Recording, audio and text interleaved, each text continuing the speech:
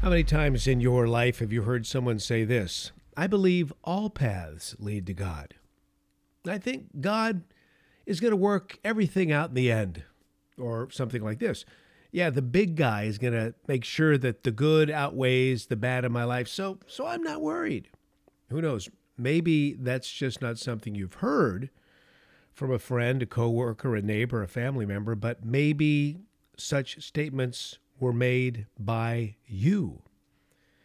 We're going to talk about that in this edition of the Another Chance podcast. And more specifically, we're going to dial in on possessing a steadfast faith based on the resurrection of Jesus. Thanks for joining me. I'm Brian Sussman, and this is the Another Chance Daily Devotion.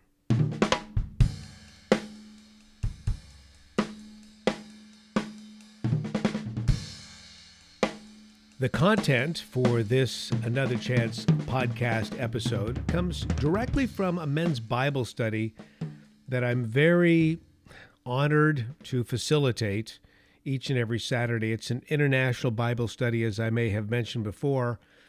And guys from all over the world join us, including some pastors who, boy, I'll tell you something, they're way above my pay grade. But nonetheless, it's wonderful to rub shoulders with all these men. And not all the guys are seasoned pastors or leaders per se. Some of the men are brand new to the faith. And I think it's important for us to focus in here for a few minutes on the resurrection. Because more than ever, as you probably sensed from these last few episodes of the Another Chance Daily Devotion, more than ever, I'm just realizing how huge the resurrection is to daily faith. And I'm going to post these notes from my men's Bible study on my website, briansussman.com. In fact, it will be the blog post for June 18th, 2021, entitled Possessing a Steadfast Faith. The notes for this particular study come right out of the scripture. And it begins with 1 Corinthians 15, verse 58, which reads, Therefore, my beloved brothers and sisters, be firm, immovable, always excelling in the work of the Lord, knowing that your labor is not in vain in the Lord. Don't you want to have a steadfast faith that is firm and immovable, always excelling in the work of the Lord, no matter what hits you, no matter what bad news, no matter what pressure, no matter what situation, you can remain steadfast. Well, I think that steadfastness, my friends, comes from the resurrection.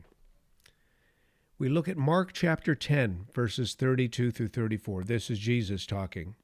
He takes his disciples aside and says, Behold, we're going up to Jerusalem, and the Son of Man will be handed over to the chief priests and the scribes. They will condemn him to death, and they will hand him over to the Gentiles. So he's speaking about himself in the third person. And they will mock him and spit on him and flog him and kill him. And 3 days later, he will rise from the dead. He was telling this to his disciples just prior to all this going down. It was that important. And by the way, as you'll see on my notes, the Old Testament speaks often, or many times at least, about the resurrection of the Messiah. And it's key to a steadfast faith. Think of Peter's first sermon in the second chapter of Acts. It's all about the Messiah. Think of the many times Paul is debating with his fellow Jewish brethren about the Messiahship of Jesus. To do so, he talks about the resurrection.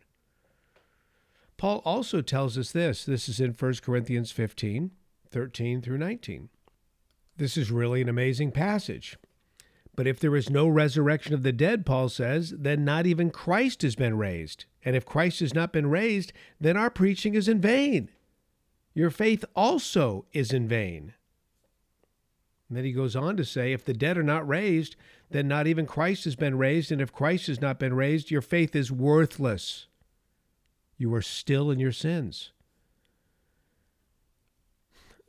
Friends, if you have been saved, you believe in the resurrection because it is critical to your faith. Jesus was the ultimate sacrificial lamb. He was sacrificed for the sins of the world, past, present, and future. Your sins were on that cross. And Paul goes on to say this. This is verse 19. If we have hoped in Christ only in this life, we of all people are to be most pitied. It's so true, isn't it? This is not just a religion. Jesus isn't some kind of good luck charm. When we pray, we're not hoping that our prayers are somehow answered by this cosmic force out there in the universe. We know our prayers are being heard by the very one who rose from the dead and has given us, graciously given us, the Holy Spirit to be our counselor and our guide. But let's get back to what I said at the very beginning of this podcast. How many people have you run into, do you know, and maybe you were one of these people, that actually saw this whole Jesus thing as kind of a good luck charm? It's just religion. Sounds good. Yeah, he was a good guy. I believe all paths lead to God. It's all going to work out in the end, right? Hey, the big guy, my partner in the sky, he's got me covered. Hey, my good will outweigh my bad. Right. Wrong. These statements sound so progressive and wise. I mean, after all, these people do believe in God, right? They believe in God. So the Jesus thing, Jesus is just all right with me. The problem is that none of us has any authority over the truth. It doesn't matter what we think.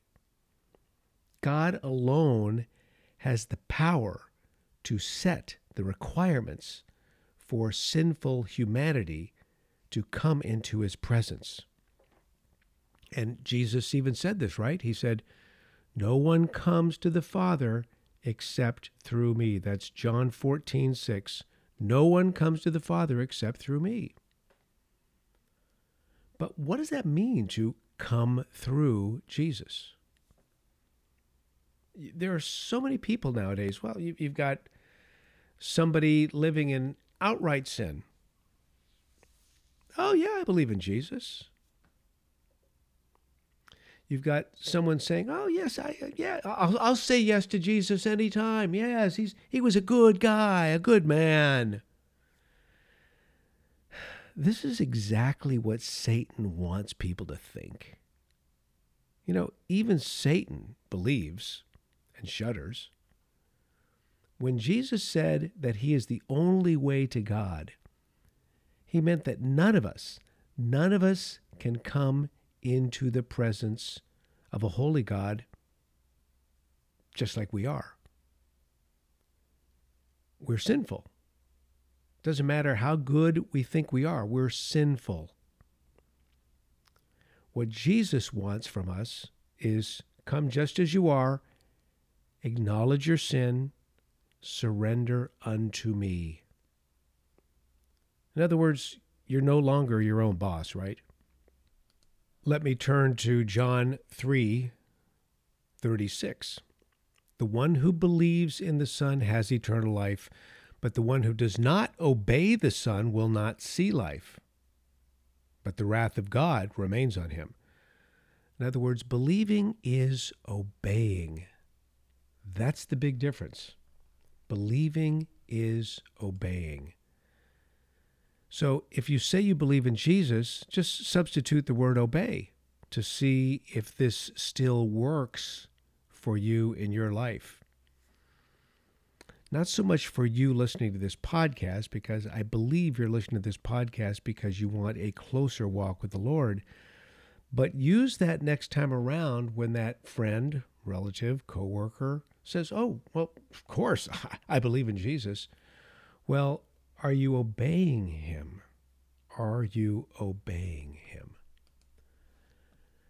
That passage from John 3:36, he who believes in the Son has eternal life, but who does not obey the Son will not see life, but the wrath of God abides on him. The word abides on him is present tense. That means if you've never surrendered your life to the Lordship of Jesus, if you have no desire to live in obedience to his word, then God's wrath currently rests on you. This is why we have to admit we're helpless and confess our sins and make him Lord and Savior of our lives. Lord and Savior of our lives. Remember the words of Peter. We'll go to 1 Peter chapter 3, 13 through 16. He says, "And who or what is there to harm you if you prove zealous for what is good? Even if you should suffer for the sake of righteousness, you are blessed. And do not fear intimidation. Do not be in dread, but sanctify the Lord in your hearts, always being ready to make a defense to everyone who asks you to give an account for the hope that is in you. But do so with gentleness and respect." In other words, I believe it would be a good practice to start incorporating the resurrection into your personal story of coming to know Jesus as Lord. Friends, our eternal destinies ride on the truth of this historical event. The resurrection has been the target of Satan's greatest attacks against the church to this day. And I should also mention that Jesus and his resurrection from the death, the historical fact of this has been examined and investigated from every angle. It's been studied endlessly by countless scholars and theologians and professors over the centuries. There is no credible historical evidence that exists that would validate anything other than his literal bodily resurrection. The clear and convincing evidence of the resurrection of Jesus Christ is overwhelming, and therefore we can be steadfast. Nothing can move us. Nothing can shake us. Doesn't matter what you're going through right now, my friend. The resurrection and the fact thereof provide you with a rock you can hold on to through any storm. Let's pray. Lord, right now I pray for that brother or sister who is going through a storm. The waves seem huge, unrelenting. Seems like there's no relief. There may have been bad news from a diagnosis, medically speaking.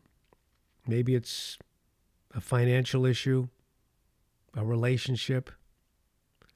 Could be any number of things. Lord, you know their needs even before they ask. And oh, that's so great to know that you, who died on the cross for our sins, know our needs even before we ask. And Father, your word says you will supply all of our needs according to your riches and your glory. That's why it's so wonderful, Father, to come before you and use the Hebrew term Abba, which means dad or even daddy, because you care for us. You are our Father. You are the El Olam, the everlasting Father. And God, we can say with great confidence that you are good all the time. Thank you, Lord, for this time together in this daily devotional, on this podcast platform. For all those who are listening, bless them, I pray. Bless them, bless them, bless them, Lord, with whatever they need. Because, Father, with your resurrection power, I'm confident you can do just that. We pray this in the name of Yeshua HaMashiach, Jesus the Messiah. Amen. This is the Another Chance Daily Devotional. It is my pleasure, my privilege, my honor to be speaking to you during these brief times together. God bless your day. Have a great day in Jesus. Tell people about your faith and why it is that you possess a steadfast faith that cannot be moved. Amen. Amen.